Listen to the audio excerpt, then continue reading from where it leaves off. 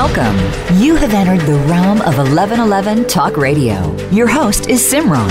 It's time to discover your own language with the universe. Empower yourself, broaden your mind, open your heart, and discover who you are. Now, here's your host, Simran.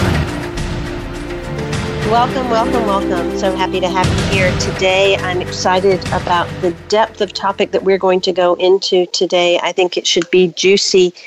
One thing that I know for sure in my own experience, particularly the last 7-year cycle that I have encountered, shadow work is integral to us. And while we're going through this period of stay at home, so many individuals might be encountering their shadow or the shadows of others. We certainly do see it playing out oftentimes on the news, in the media, in our communities, in our relationships. And the shadow is something that we don't often realize that is expressing because we can't often see our shadows.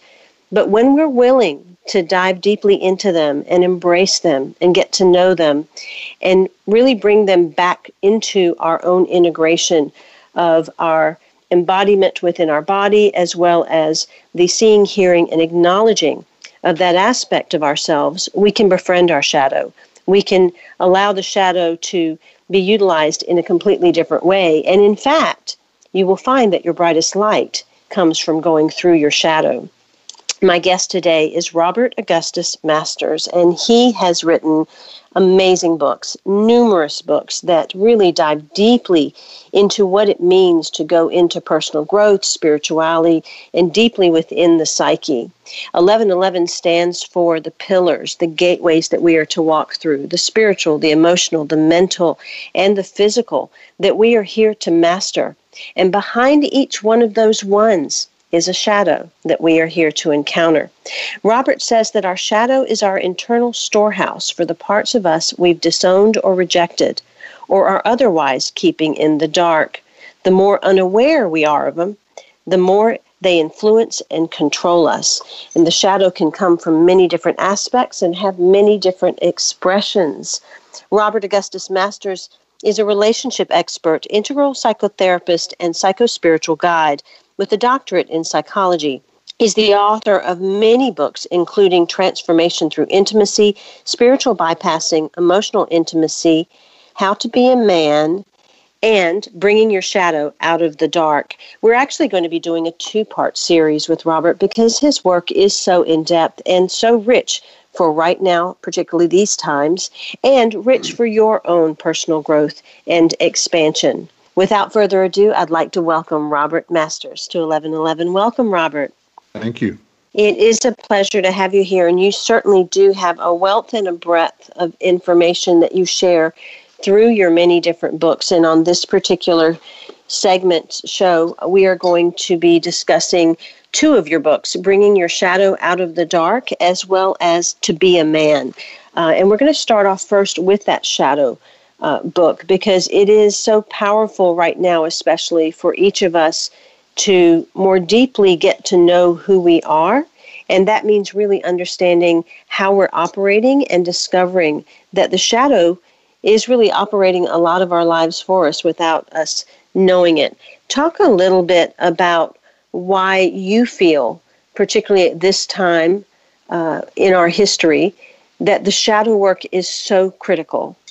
Well, in short, I would say it's so critical because without knowing our shadow and being relatively intimate with what's in our shadow, what's in there will run us from behind the scenes. It will operate us. We will think we have free will. We're making conscious choices, but in fact, we're being operated from behind the scenes, so to speak, by what's in our shadow. Once we know what's there, and we know it more than intellectually, we really get it, and we start to work with it, which means going toward it, getting to know it, becoming intimate with all the elements in the shadow. We're not free of shadow in the conventional sense, but we're no longer run by it because we now know what's in there, and we become more and more skilled at learning how to work with what's there. We may still get reactive, for example, in a hassle with a partner, and be kind of possessed by our emotional state or mental state. But once we know more about our shadow, we can name it more quickly. We can notice when we're being reactive. We can notice when a younger part of us is taking over, or when our inner critic has us by the throat and the ear. etc. Once we know that, it's a never-ending journey. But once we know it, we start to move toward those elements, those things we've disowned, pushed aside in ourselves, and slowly but surely they cease running us. And there's an enormous freedom in that. And the thing is, shadow work is not a glamorous undertaking of, a quick weekend and suddenly you know it. You can't market it as something that's going to make you feel good. You have to turn toward what's difficult, painful, uncomfortable in yourself to do it. The rewards are immense, but there has to be a fair modicum of courage in the beginning and throughout, because there's a natural sense in us of pulling away from what's painful, avoiding it, not becoming intimate with it. So the first step in real shadow work is to start to turn toward what's bothering us, what's hurting us, what's bringing us pain. Slowly but surely turning in that direction. For so long, a lot of the ego was something that people wanted to kill off or get rid of. And in often cases, shadow work is like that. People think we're here to get rid of the shadow, that we're here to kind of disintegrate that part of us. But that's not actually what we're supposed to do. There is more of an absorption that's supposed to take place. And that's what you're describing as spiritual ambition. Wanting to be free of our suffering, no longer be hurting. It's such a seductive thing in many people's spiritual life that if I do enough work in myself, become more enlightened, I won't have to feel any of this. The thing is, what I found is one matures, one becomes even more sensitive. You hurt more, but it matters less because you're on track. You're no longer trying to get away from your pain or your difficulties or your aging or your aches and pains. You're befriending them in a very deep sense. And you can't do that if you're trying to get away from these things in us. What I discovered with my own shadow work was that I was a human being. I was really very much a human doing, but not until I truly embraced and dove into all of the depths of the shadow work did I discover what real humanity was. And I think that's a critical piece right now, because so often people are so focused on saving humanity from an external standpoint of everything out there that they really negate and forget that first they have to tap into their own humanity internally. The shadow is crucial to that. Talk a little bit about the relationship between the shadow and humanity. Well, knowing your shadow deepens your humanity. Because you're including more of yourself in your being, in the circle of your being, you're no longer operating as if these different parts of you are not worthy of attention, love, or care. So you're doing shadow work deeply, you'll find that your capacity for compassion also deepens. Because you sense intuitively everyone has shadow. No one was without shadow. It doesn't go away. We don't get rid of it. We transform our relationship to it. It's the same as when many spiritual paths bemoan the presence of anger. Like anger shouldn't be there. It's not spiritual. It's not wholesome. And people that buy into that are then going to leave out a major part of their emotional life. It was as if it doesn't belong with them as they evolve. When in fact, your capacity for anger persists as you evolve, but you become more and more skilled at handling it in a way that doesn't do harm. It doesn't turn anger into aggression, in other words. It keeps you healthy that way and allows you to stay emotionally alive and juicy, not to be dried up in some semi-enlightened or pseudo-enlightened bubble. You're in humanity, in the midst of it, you feel it. And I think the times we're in now are asking for us to have even more compassion for each other, to use our time of difficulty here, if it is difficult for many, to use that time to increase one's intimacy with others, compassion, and turning toward especially the fearfulness that I see that also is pandemic right now, and working with the fear. Fear is not an easy thing to work with, but it can be worked with. It does not have to run us, but it will if we keep most of it in our shadow. You wrote a book that has to do with spiritual bypassing, and I know that when you mentioned spirituality before, one of the greatest issues that I feel needs to be brought to light at this time does have to do with light workers and those that are more inclined to, quote unquote, being the spiritual among us, Because oftentimes those are the ones that want to feel like they've already completed all of their work. They've already done all of it. And the one thing that I realized as I've just gone through a very intense 7-year cycle, when I encountered some situations, I knew for me to have created that in my life, there has to be something more to look at, that I could not have possibly gotten to the depths of everything, that there were some subtleties that were completely missing. And I chose to deeply dive into the unconscious and the shadow and stay there until it told me to get up. And that brought forward a lot of what you talked about, the grief, the anger, the emotions, the things that we have to encounter. When people want to escape all of that and they don't sit in it, what actually takes place there if they only go partially in and not all the way? They remain partial. They're not whole. They've neglected a certain major part of themselves from the investigations that makes spiritual life a reality, a deep reality. Spiritual bypassing simply means using spiritual practices and beliefs to avoid feeling things that are difficult to feel, relationship hassles, developmental tasks. I call it dissociation and holy drag. And dissociation and holy drag is still dissociation, is still trying to get away from something, which is fundamentally is pain. And there's a to turn toward our pain may feel counterintuitive, but it's such a powerful step in our growth, not just spiritually, but in every way, psychologically, emotionally, psychically, socially, etc. Turning toward seems unnatural at first, but once you do it for a while, it becomes second nature. You're in a relationship difficulty, a challenge. Instead of turning away from the pain that's arising or making the other person wrong or getting defensive, you wake up and you can name what's going on. You can say, I'm being defensive, being reactive. There's a certain joy, a sobering joy that arises when you've passed through the honeymoon stage of this, where you've gotten more used to it, where it feels so right to turn toward whatever it is you don't want to face and choose to become more intimate with it. You get to know it better. You don't just say, I'm scared, and that's enough. And this fear, you understand fear more. You sense its texture, its coloring, its shaping, its origins, its the patterns you have for handling it. And you do this without shame after all. You're not putting yourself down for still having these nasty feelings. Instead, you're approaching them with compassion and care. And at the end of that, you may still feel the fear that you did an hour ago, but it doesn't have you in its grip. In fact, it can mutate more easily into life excitation, maybe some anger, maybe some joy, but you're not paralyzed anymore by its presence. And that's a hugely liberating thing to engage in. Now, you've brought up some of the pieces and parts of how our shadow can appear. You've talked about fear a little bit and anger. You even mentioned shame just now. What are some of the ways that we may express our shadow? Well, projection is probably the best known one, where we project onto others qualities in ourselves we don't like or are afraid to face. So it's them that has the problem. In other words, you have the anger, you have this, you have that.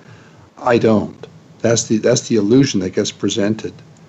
When we wake up in the midst of shadow work, we see our capacity for projection more clearly, and we become more transparent, more willing to be our own whistleblower. That's a big thing.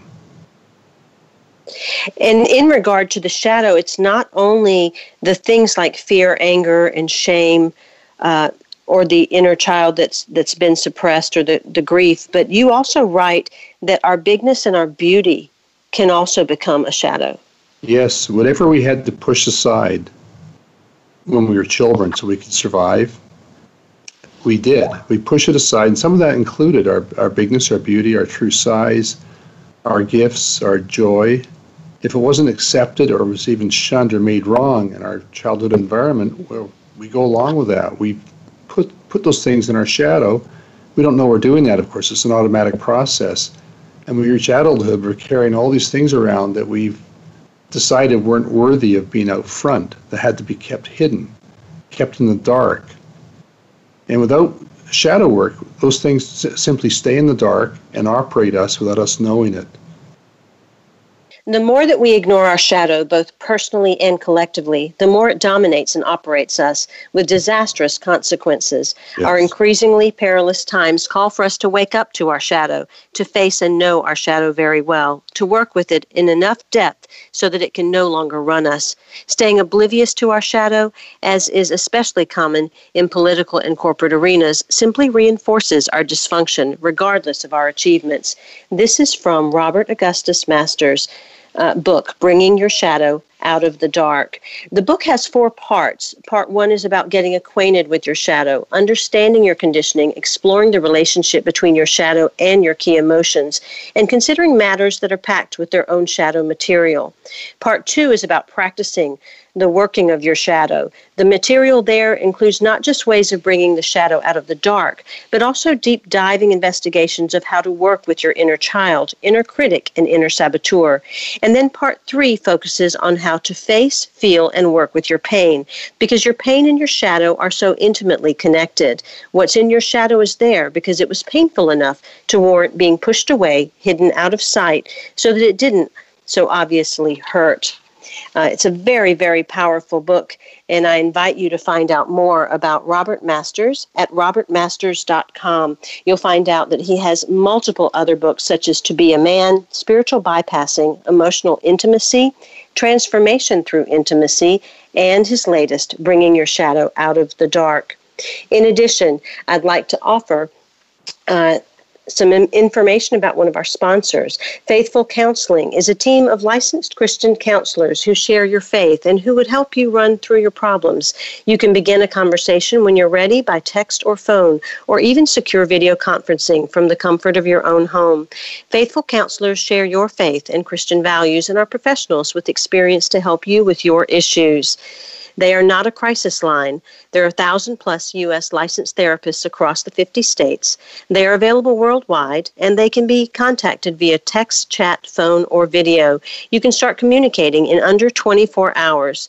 You can schedule a video or phone session weekly unless your therapist schedules more, and it's easy to change counselors. They're secure, convenient, professional, and affordable. You can get 10% off your first month with the discount code 11. Go to faithfulcounseling.com/11 and receive 10% off your first month. Simply fill out the questionnaire to help them access your needs and get matched with the counselor you'll love. That's faithfulcounseling.com/11. We'll be right back with my guest, Dr. Robert Augustus Masters, right after these messages.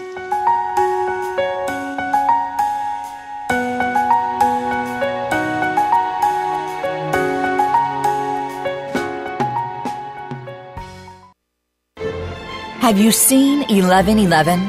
Do you wonder why certain numbers keep showing up in your life? 11, 111, 22, 33, 444? People all over the world are seeing 1111 and learning the language of universal communication. Subscribe to 1111 Magazine today. www.1111mag.com. 1111 Magazine is a bi-monthly print publication that offers a rich, multi-sensory experience. As you engage with experts and topics of consciousness, become enlightened, empowered, and energized, so you live a passionate and authentic life of conscious choices. 1111 Magazine, a daily staple for lifting the mindset, discovering the heart, and stepping into conscious living.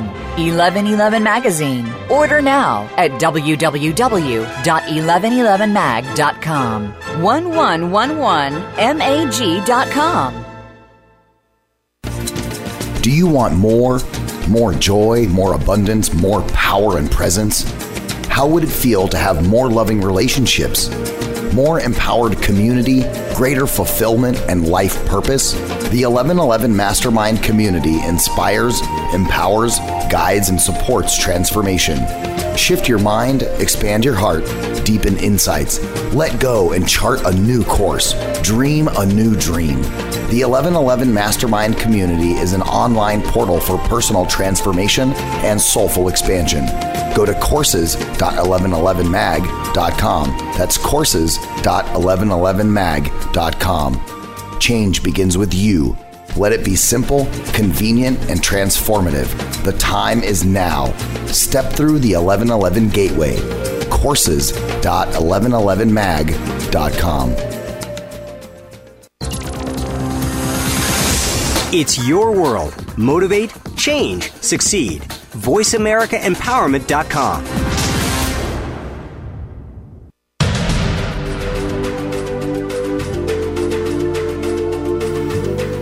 You are listening to 1111 Talk Radio.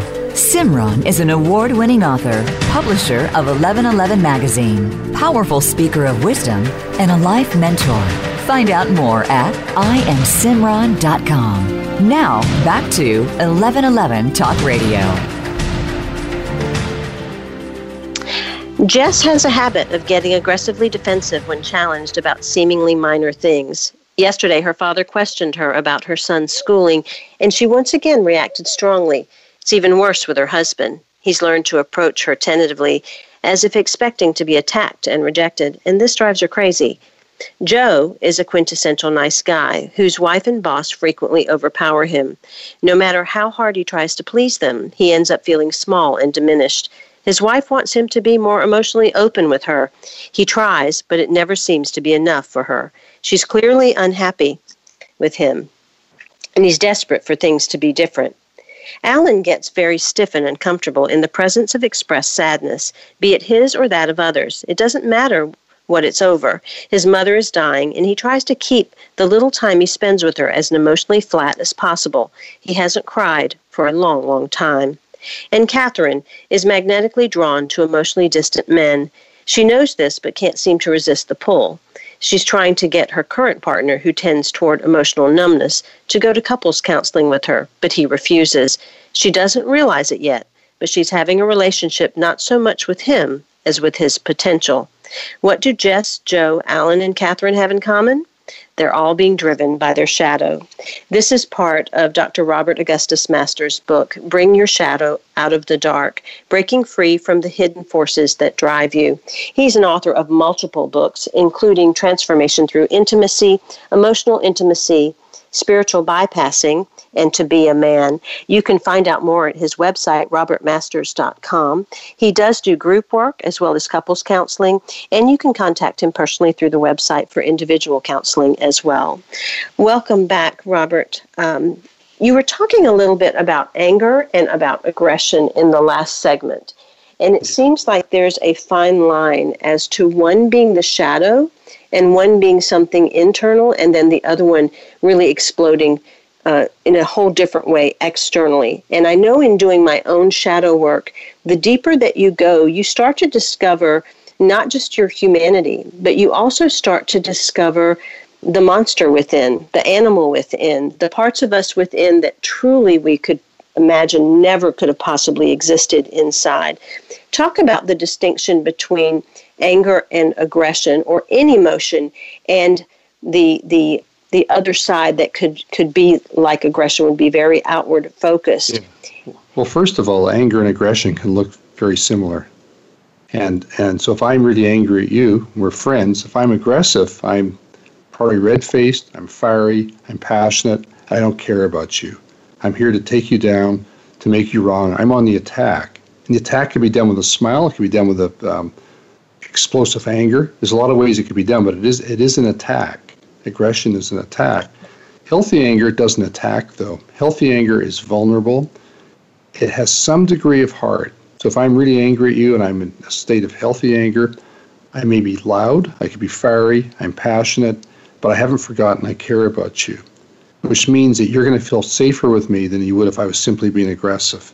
Because even though my anger may shake you up a little bit, it's not dangerous. It's just intense. And many of us, like the example you gave this guy, his name was Joe, many men will get caught in the nice guy mode and will have most of their angers in their shadow because they associate anger from their childhood with the loss of love, pain, danger. So their vow internally is to not show anger. It's not safe. And if I'm working with someone who's in that position, is stuck in that way, I'm going to slowly but surely pull their anger out of them, invite it forth so they learn what it's like to feel really angry, express it without any sense of injury being delivered. And with someone who's really explosive with their anger, Yeah, it's out of their shadow in a certain way, but the roots of it are in their shadow. They haven't really looked at what caused their anger to go in that direction in the first place. Once they see that and work with it, then they have the chance, the opportunity to shift from unhealthy anger expression to something that's healthy and is not repressed. See, the goal isn't repression, it's healthy expression and having options. If you're really angry suddenly, if you haven't worked on yourself, don't know your shadow, you'll probably have just one way of dealing with it. Once you know your shadow more, then when you get angry, you have options. You can keep it in if you have to, let it circulate through your body.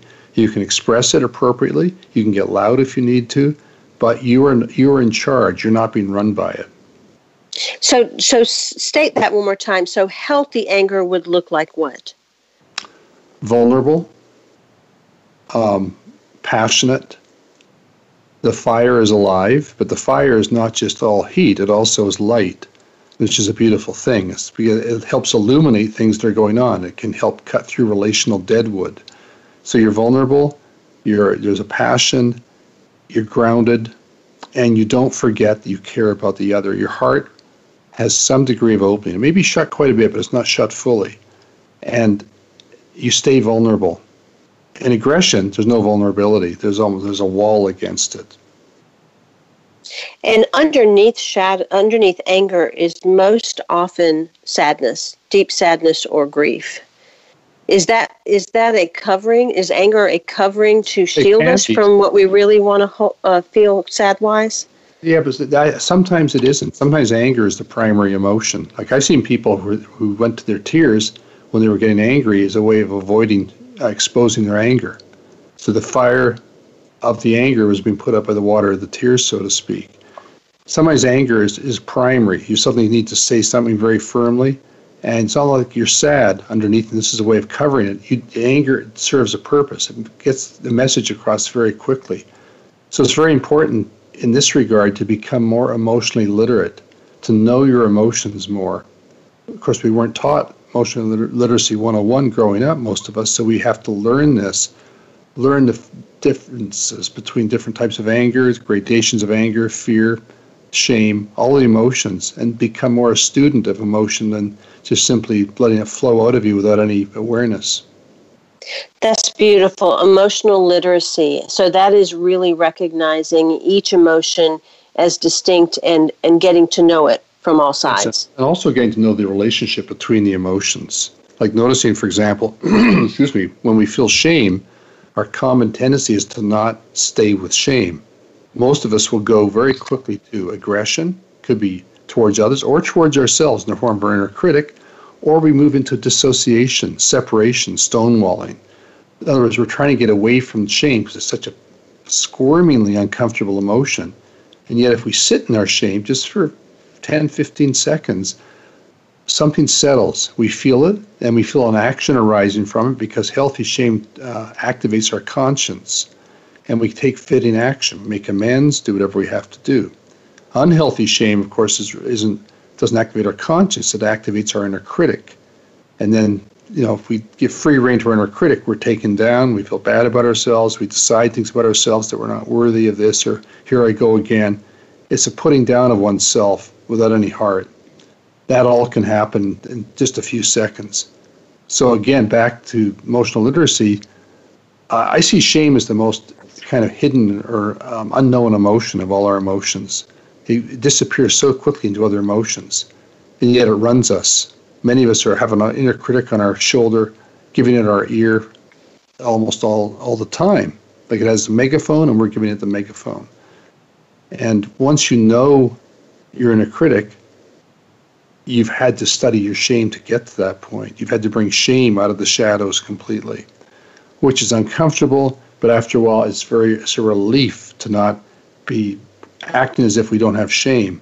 Some people who are very aggressive, what's really going on, they have shame, and they have not acknowledged that. So if someone criticizes them, they instantly go into attack mode, attack the person who's dared to do this to them.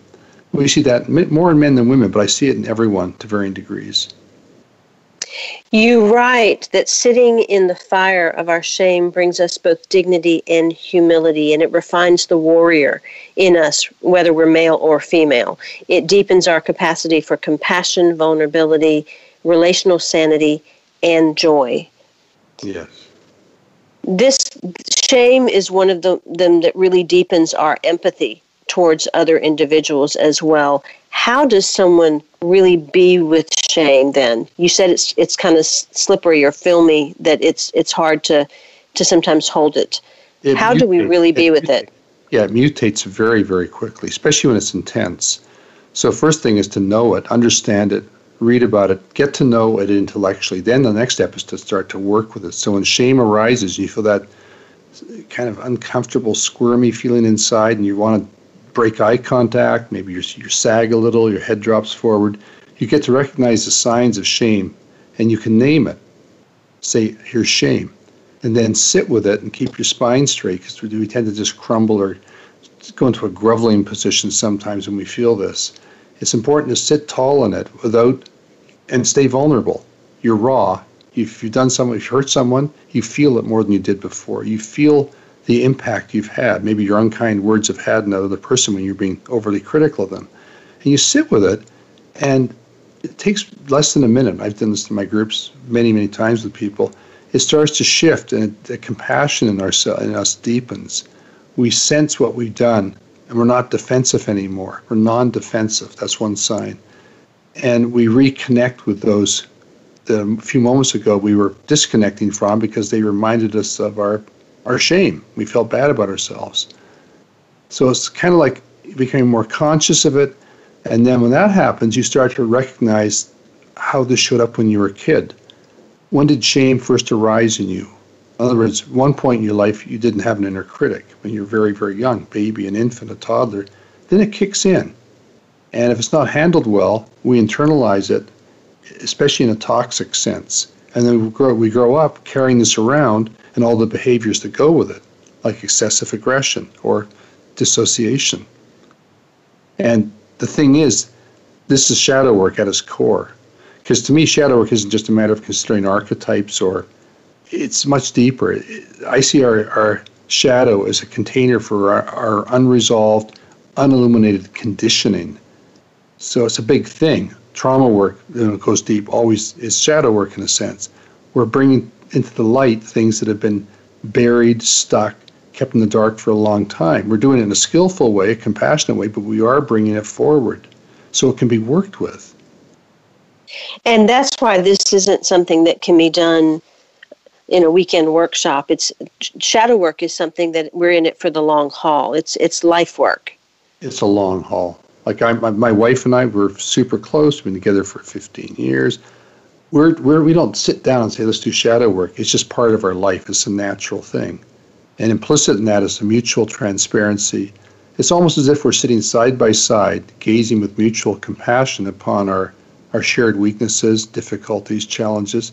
And that's such a lovely thing to share, to bring that forward without being ashamed of it, to say, here it is, here I am again, after all these years of work, here I am being reactive again.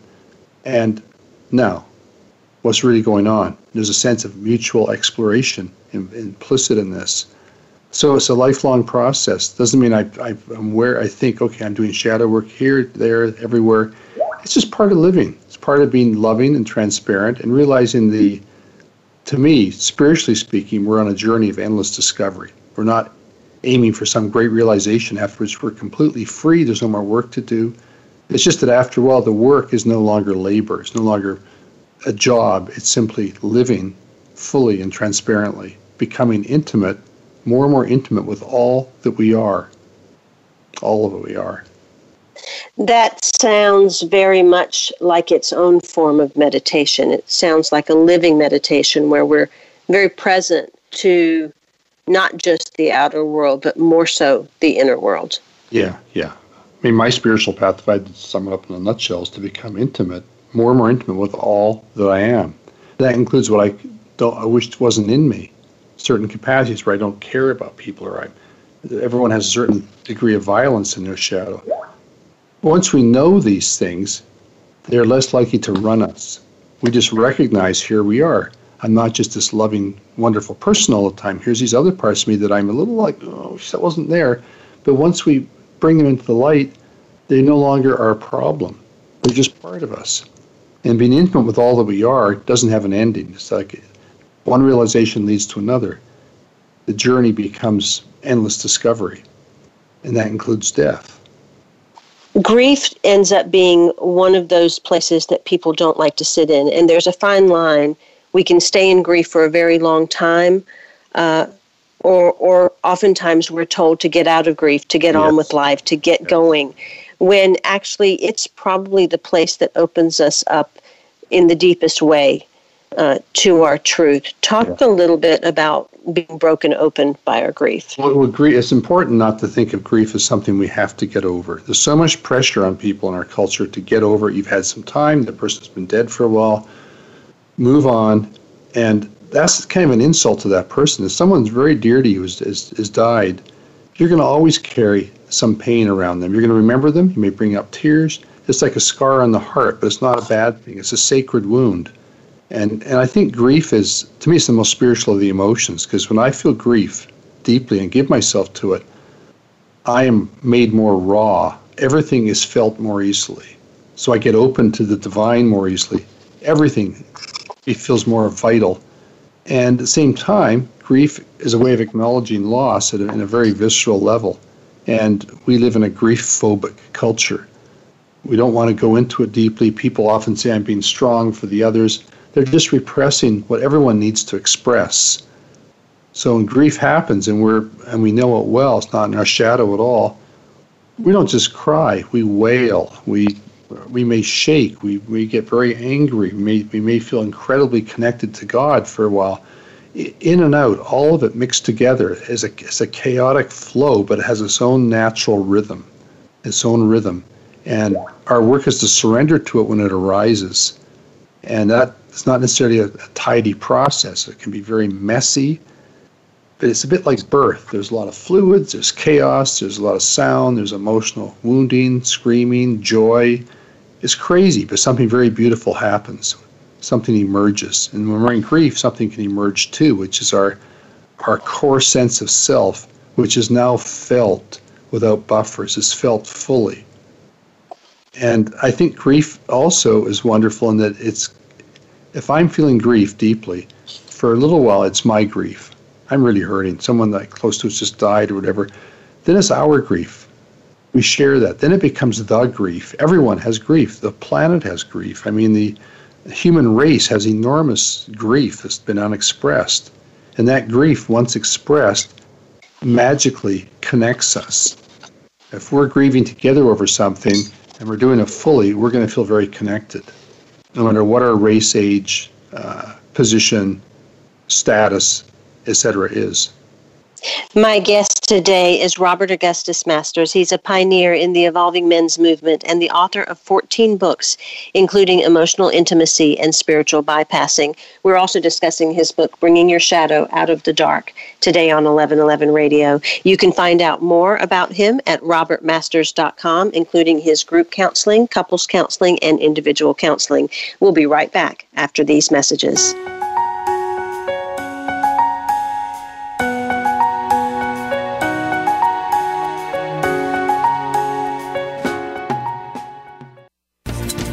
Do you want more joy, more abundance, more power and presence? How would it feel to have more loving relationships, more empowered community, greater fulfillment and life purpose? The 1111 Mastermind community inspires, empowers, guides, and supports transformation. Shift your mind, expand your heart, deepen insights, let go and chart a new course, dream a new dream. The 1111 Mastermind community is an online portal for personal transformation and soulful expansion.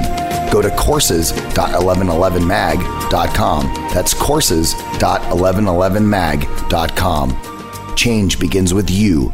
Let it be simple, convenient, and transformative. The time is now. Step through the 1111 gateway. Courses.1111mag.com. Have you seen 1111? Do you wonder why certain numbers keep showing up in your life?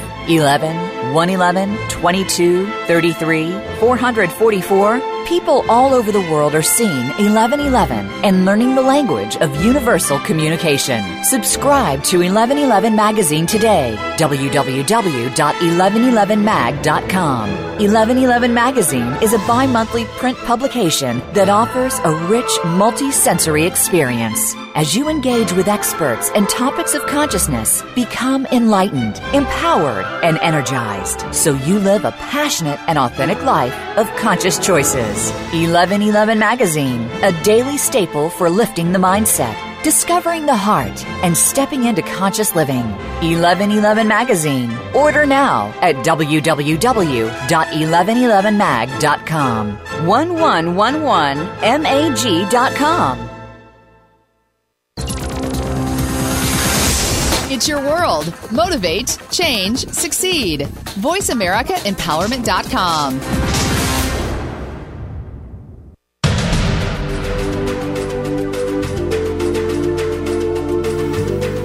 You are listening to 1111 Talk Radio. Simran is an award-winning author, publisher of 1111 Magazine, powerful speaker of wisdom, and a life mentor. Find out more at IamSimran.com. Now, back to 1111 Talk Radio. Before we get back to our show, I want to invite you to check out 1111 Magazine. It is always up on the website digitally, and it is always free, filled with amazing individuals across our world that are sharing their wisdom, their love, and their light. In addition, there are always intention statements, forgiveness pages, as well as prayers. So you can embark on the magazine and take with it whatever you will that supports you on your journey. In addition, the 1111 Mastermind community of courses is listed there, along with so much more. So check out the change agents, the many authors that you can be introduced to, and an array of wisdom that will support you on your journey. In addition, I want to invite you to explore Faithful Counseling. They are a group that is filled with wisdom and clinical expertise in mental health. Their counselors do their best to invite God into the conversation and formulate actionable plans that address the challenges that you face. The goal is to help your well-being so that you may feel mentally, emotionally, and spiritually healthy. Go to faithfulcounseling.com/11 and receive 10% off your free month. Simply fill out the questionnaire and get matched with a counselor that you'll love. That's faithfulcounseling.com/11. I will let you know it is not a crisis line. It is available worldwide. They can communicate in a number of ways just under 24 hours by text, chat, phone, or video. And financial aid is available for those who qualify. Again, get 10% off your first month with the discount code 11 at faithfulcounseling.com/11. Our shadow doesn't contain just our unpleasant or far from flattering qualities, but often also some of our finest qualities and capacities. It might seem odd that we'd conceal such things in our shadow, but we often do. One of our biggest surprises awaiting us when we explore our shadow is the possible gold that's there, the presence of the very best in us, out of sight but still intact, still ready to be mined. What's ennobling in us may be so hidden in our shadow that we all but forget it, reducing it to a fantasy or viewing it as something that only certain esteemed others have. This is from Robert Augustus Masters' book, Bringing Your Shadow Out of the Dark, Breaking Free from the Hidden Forces That Drive You. Welcome back, Robert. I do want to touch on one thing. As you were talking about grief in the last segment, you mentioned grief from death or loss, but oftentimes there's grief that is sitting there, that has built up over time, or other types of experiences. And being present to that grief, allowing it to flow, can sometimes seem overwhelming, as if the tears will never stop. But if willing to go into the grief, from my experience, there's a certain point where the tears are no longer ours. They all of a sudden do start to become more about ancestry or the collective or the greater world. It's almost as if we've moved and transitioned from crying our own tears to crying the tears that are energetically held in the field. Yes. Can you speak a little bit to that? Yeah, well, that does happen. It can have. I think it needs to happen more. It will happen more when we take our grief right to its edge. We don't just do a little bit of release, emotional release. We go right into it. And often what happens is a spontaneous connection to the collective. We're not thinking about it. We're not trying to do that because our heart hurts so much for what's just happened in our life. But we're suddenly plugged in, where we have a sense, in other words, we shift from me to we in a very deep sense. And that's inherently liberating. And it may not feel like we're headed in that direction when we're in grief, but we are if we give ourselves to it fully. And we allow it to take all its twists and turns. There may be times we feel like we're going kind of crazy, or we start to get psychic in a very unusual way that can spook us. We get very, very opened. And then we've also become more in touch with our other emotions. We feel our fear more deeply, our anger, shame, the whole gamut, joy. It's all there. And we also, as I mentioned earlier, I think there's an increased sense of spiritual communion and connection. Not just to an idea of God, but to the actual mystery of all of it, all that is, the inherent mystery of it. There's a sense of opening without needing to have knowledge, where revelation becomes far more central than explanation. And I see that in my group work a lot. People are going to the core of their work. They're doing deep, deep work with wounds, etc., very painful things. Often there can be a cracking open, a breaking open of the heart to something you hadn't imagined was possible. It may not last very long, or it can be almost a permanent shift, but it's possible. It's possible. And I've seen also, how can I put this, that breakdown often precedes breakthrough. Yes, I agree with that wholeheartedly. Let me ask you, when it comes to shadow work, is there a place where the shadow has a shadow, or where shadow work can in itself become an addiction? Yes, like with anything else. Like, for example, someone could do a small group with me, get introduced to shadow, and decide after that they know their shadow. And what's truly in their shadow then is the ambition to be free of what's hurting them. And that's mixed in with the assumption, I've done my work, I'm finished, and then they may be bitten by the, how can I put, the virus of, I have arrived, I'm here. I don't have to work on myself anymore. Because real shadow work is inherently humbling. I don't care how mature we are, what age we are. If you're doing it deeply, you're going to be humbled, not humiliated, which comes from shame that's not been handled skillfully, but humbled. And when that happens, we're opened in beautiful ways. We still have our dignity, we still have our power, we have our strength, but we're not busy trying to be someone special. We're no longer holding ourselves above others, and we're recognizing, in a sense, that, the captain of the ship is no more special than the lowest deckhand. We're all in this together. There's that sense we're all in this together, and it's not just an intellectual realization or cliche. It actually goes right to the core of our being. So we lived in this really, really fast-paced world. Even in our stay-at-home orders, I imagine people are on their phones or trying to figure out ways to stay busy. And there is a need for presence. And yet there is as much a distance or avoidance of presence as there is an avoidance of the shadow. How do we become more present? By recognizing how we're not present and doing something about it. Which can begin with just having a vow. If I'm hurting, in pain, uncomfortable, I will turn toward it. Just a tiny bit at a time. I will turn in the direction of that rather than trying to get away from it. So if I'm feeling some fear because of the COVID pandemic, I'm not going to just try and get away from it or try and outthink it in some way or what I'm reading or hearing. I'm going to explore my fear more deeply. I'm going to sit with this, and I'm going to become more present with what's going on with me. If I'm bored, I'm not going to look for something to do other than sit with my boredom and get to know it really well. In other words, I'm not going to be busy trying to get away from anything. I'm going to take this time of isolation, shift, etc., and use it well, make wise use of it. As we're delving into the shadow work and we are holding space for ourselves and we also want to do work in the world, what's the method or the distinction between knowing when to focus fully just on our own work and when to go out and become an activist for what we view as the shadow in the outer world? I think both need to work together, like as an organic collaboration. Like if you're just trying to be an activist and you don't know yourself very well, it's going to be counterproductive.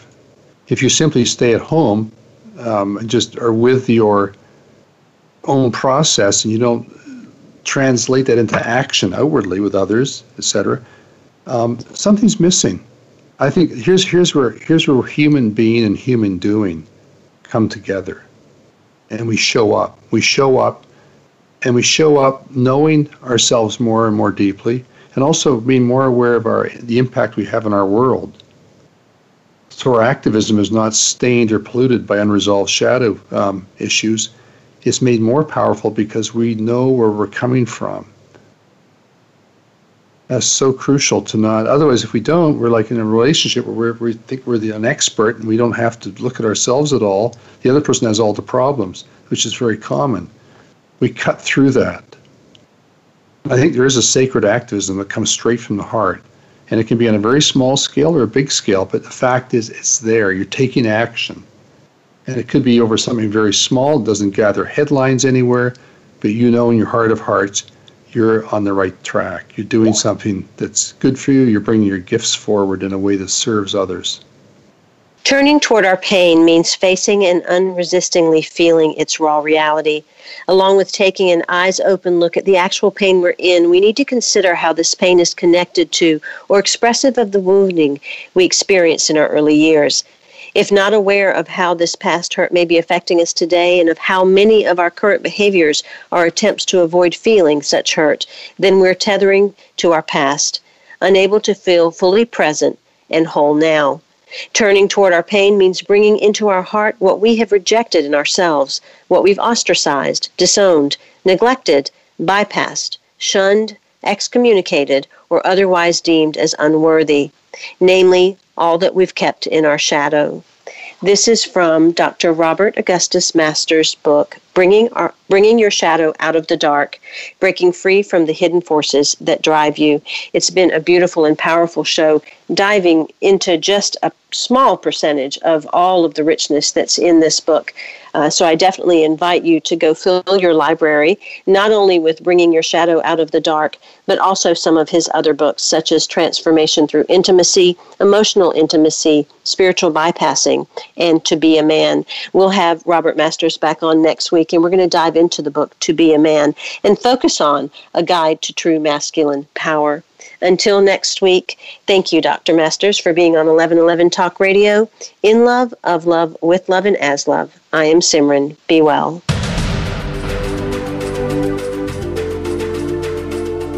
Thank you for opening your mind to a new reality, your heart to greater compassion, and your experience of aliveness with 1111 Talk Radio.